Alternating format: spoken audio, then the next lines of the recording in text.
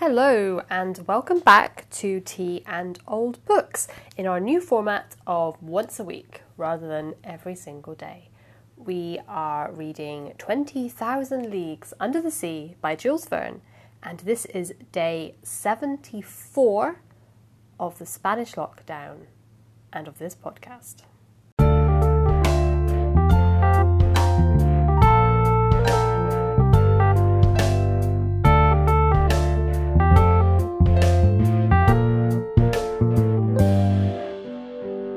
Hello again, and welcome back to this roller coaster of underwater adventure that is the reading of 20,000 Leagues Under the Sea.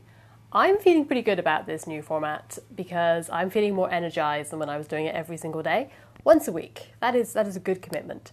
I still haven't done the show notes, but I will get on that and get it done post haste. I mean, there's no real urgency. I don't know if anyone will read them. Now, the tea that I'm drinking today is the last tea of my Bird and Blend May box, and that is a peach julep. And this is a green tea. It says brew for 3 minutes, take it without milk, and this is the description. A fruity but not sweet peach green tea, perfectly balanced with a twist of sage. This brew is great for those who loved fairy dust or bramble ramble. OG tea birds will remember this one. Now, I don't remember that one because I haven't had those teas because I'm new to this tea club. This is my first box. So it's peach flavoured again. This is a peach-themed box of tea and it tastes quite nice. Let's just have some. Now, I'm drinking this cold today, so I'm drinking it with a straw. It's quite nice. It again tastes of peach, but I guess it's got a little bit of a green tea caffeine boost also. It's nice. It might be my favourite of the three. So we had peach soda, blueberry and peach, and then the peach julep. And I think the peach julep is my favourite. Now, what happened last episode in 20,000 Leagues Under the Sea? So in the last episode, we read part 2, chapter 4, in which the Nautilus sailed through the Red Sea. And we had like a little discussion about some of the creatures there, but mainly the main sort of revelation of that chapter was that Captain Nemo has discovered an underwater tunnel which kind of runs deep underwater underneath the Suez Canal that's been built by the land humans.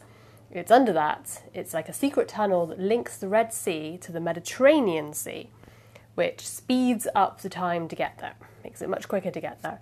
And Captain Nemo's the only one to know of this, and he's called it the Arabian Tunnel.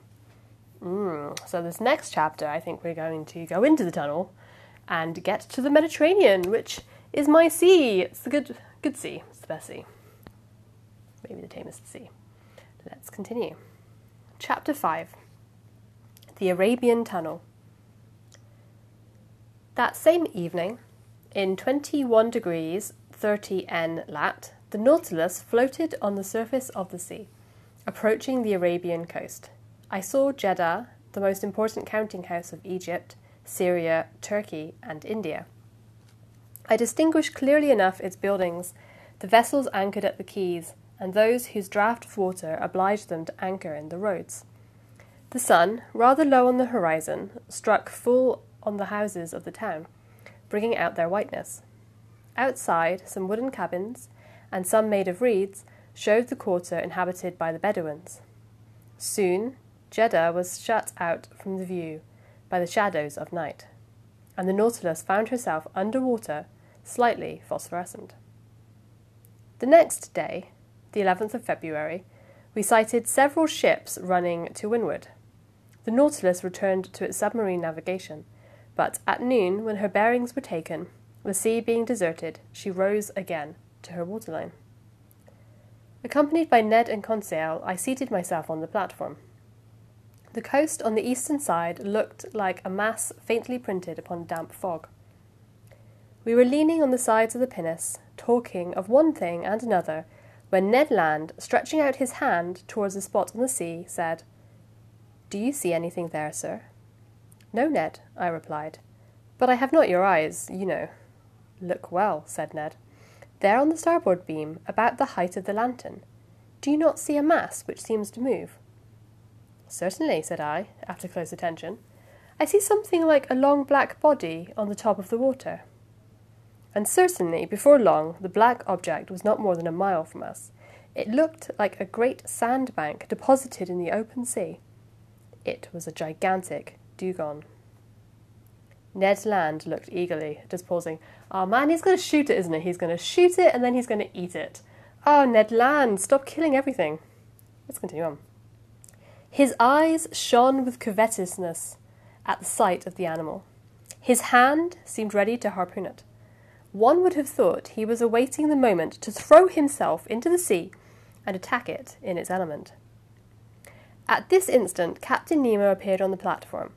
He saw the dugong, understood the Canadian's attitude, and addressing him, said, "If you held a harpoon just now, Master Land, would it not burn your hand?" "Just so, sir. And you would not be sorry to go back for one day to your trade of fishermen and add the cetacean to the list of those you have already killed?" "I should not, sir." "Well, you can try." "Thank you, sir," said Ned Land, his eyes flaming. "Only," continued the captain, "I advise you for your own sake not to miss the creature." "Is the dugong dangerous to attack?" I asked, in spite of the Canadian's shrug of the shoulders. "Yes," replied the captain. "Sometimes the animal turns upon its assailants and overturns their boat, but for Master Land this danger is not to be feared. His eye is prompt, his arm sure." At this moment, 7 men of the crew, mute and immovable as ever, mounted the platform. One carried a harpoon and a line similar to those employed in catching whales. The pinnacle was lifted from the bridge, pulled from its socket, and let down into the sea. 6 oarsmen took their seats, and the coxswain went to the tiller. Ned, Conseil, and I went to the back of the boat. "You are not coming, Captain?" I asked. "No, sir, but I wish you good sport." The boat put off, and lifted by the 6 rowers, drew rapidly towards the dugong, which floated about 2 miles from the Nautilus. Arrived some cable's length from the cetacean, the speed slackened, and the oars dipped noiselessly into the quiet waters. Ned Land, harpoon in hand, stood in the forepart of the boat. The harpoon used for striking the whale is generally attached to a very long cord, which runs out rapidly as the wounded creature draws it after him. But here the cord was not more than 10 fathoms long, and the extremity was attached to a small barrel which, by floating, was to show the course the dugong took under the water. I stood and carefully watched the Canadian's adversary. This dugong, which also bears the name of the halicore, closely resembles the manatee. Its oblong body terminated in a lengthened tail, and its lateral fins in perfect fingers. Its difference from the manatee consisted in its upper jaw, which was armed with 2 long and pointed teeth, which formed on each side diverging tusks. This dugong, which Ned Land was preparing to attack, was of colossal dimensions. It was more than 7 yards long. It did not move, and seemed to be sleeping on the waves, which circumstance made it easier to capture. The boat approached within 6 yards of the animal. The oars rested on the rowlocks. I half rose. Ned Land, his body thrown back a little, brandished the harpoon in his experienced hand. Suddenly a hissing noise was heard, and the dugong disappeared. The harpoon, although thrown with great force, had apparently only struck the water. "Curse it!" exclaimed the Canadian, furiously. "I have missed it!" "No," said I. "The creature is wounded. Look at the blood. But your weapon has not stuck in his body." "My harpoon! My harpoon!" cried Ned Land. The sailors rowed on, and the coxswain made for the floating barrel. The harpoon regained, we followed in pursuit of the animal. The latter came now and then to the surface to breathe. Its wound had not weakened it, for it shot onwards with great rapidity. The boat, rowed by strong arms, flew on its track. Several times it approached within some few yards, and the Canadian was ready to strike, but the dugong made off with a sudden plunge, and it was impossible to reach it. Imagine the passion which excited impatient Ned Land. He hurled at the unfortunate creature the most energetic expletives in the English tongue. For my part, I was only vexed to see the dugong escape all our attacks. We pursued it without relaxation for an hour, and I began to think it would prove difficult to capture, when the animal, possessed with the perverse idea of vengeance, of which he had cause to repent, turned upon the Pinnacle and assailed us in its turn. This manoeuvre did not escape the Canadian. "Look out!" he cried. The coxswain said some words in his outlandish tongue, doubtless warning the men to keep on their guard. The dugong came within 20 feet of the boat, stopped, sniffed the air briskly with its large nostrils, not pierced at the extremity, but in the upper part of its muzzle. Then, taking a spring, he threw himself upon us. The Pinnacle could not avoid the shock, and half upset shipped at least 2 tons of water, which had to be emptied. But, thanks to the coxswain, we caught it sideways, not full front, so we were not quite overturned. While Ned Land, clinging to the bows, belaboured the gigantic animal with blows from his harpoon, the creature's teeth were buried in the gunwale, and it lifted the whole thing out of the water as a lion does a roebuck. We were upset over one another, and I know not how the adventure would have ended if the Canadian, still enraged with the beast, had not struck it to the heart. I heard its teeth grind on the iron plate, and the dugong disappeared, carrying the harpoon with him. But the barrel soon returned to the surface, and shortly after the body of the animal turned on its back. The boat came up with it, took it in tow, and made straight for the Nautilus. It required a tackle of enormous strength to hoist the dugong onto the platform. It weighed 10,000 pounds. The next day, 11th February, the larder of the Nautilus was enriched by some more delicate game. A flight of sea swallows rested on the Nautilus. It was a species of the Sterna nilotica, peculiar to Egypt. Its beak is black, head grey and pointed, the eye surrounded by white spots. The back, wings and tail of a greyish colour, the belly and throat white, and claws red. They also took some dozen of Nile ducks, a wild bird of high flavour, its throat and upper part of the head white with black spots. Just pausing. Man, they are just eating everything. This is more like a gastronomic tour than like a natural history tour, quite frankly. Like, they're not really interested in the behaviour of these animals. They're just interested in how they taste and how easy they are to catch. My goodness, I need a drink. Alright, carrying on. About 5 o'clock in the evening, we sighted to the north the Cape of Ras Mohammed. This cape forms the extremity of Arabia Petrea, comprised between the Gulf of Suez and the Gulf of Aqaba. The Nautilus penetrated into the Straits of Jubal, which leads to the Gulf of Suez. I distinctly saw a high mountain towering between the 2 gulfs of Ras Mohammed. It was Mount Horeb, that Sinai at the top of which Moses saw God face to face. At 6 o'clock, the Nautilus, sometimes floating, sometimes immersed, passed some distance from Tor, situated at the end of the bay, the waters of which seemed tinted with red, an observation already made by Captain Nemo. Then night fell in the midst of a heavy silence, sometimes broken by the cries of the pelican and other night birds, and the noise of the waves breaking upon the shore, chafing against the rocks, or the panting of some far-off steamer beating the waters of the Gulf with its noisy paddles. From 8 o'clock to 9 o'clock, the Nautilus remained some fathoms under the water. According to my calculation, we must have been very near Suez, though through the panel of the saloon I saw the bottom of the rocks, brilliantly lit up by our electric lamp. We seemed to be leaving the straits behind us more and more. At 9:15, the vessel having returned to the surface, I mounted the platform. Most impatient to pass through Captain Nemo's tunnel, I could not stay in one place, so came to breathe the fresh night air. Soon in the shadow I saw a pale light, half discoloured by the fog, shining about a mile from us. "A floating lighthouse," said someone near me. I turned and saw the captain. "It is the floating light of Suez," he continued. "It will not be long before we gain entrance of the tunnel." "The entrance cannot be easy." "No, sir.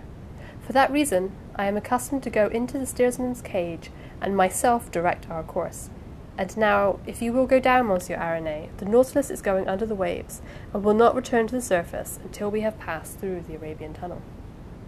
Captain Nemo led me towards the central staircase. Halfway down, he opened a door, traversed the upper deck, and landed in the pilot's cage, which, it may be remembered, rose at the extremity of the platform. It was a cabin, measuring 6 feet square, very much like that occupied by the pilot on the steamboats of the Mississippi or Hudson. In the midst worked a wheel, placed vertically, and caught to the tiller rope. which ran to the back of the Nautilus. 4 light ports with lenticular glasses, let in a groove in the partition of the cabin, allowed the man at the wheel to see in all directions. This cabin was dark, but soon my eyes accustomed themselves to the obscurity, and I perceived the pilot, a strong man, with his hands resting on the spokes of the wheel.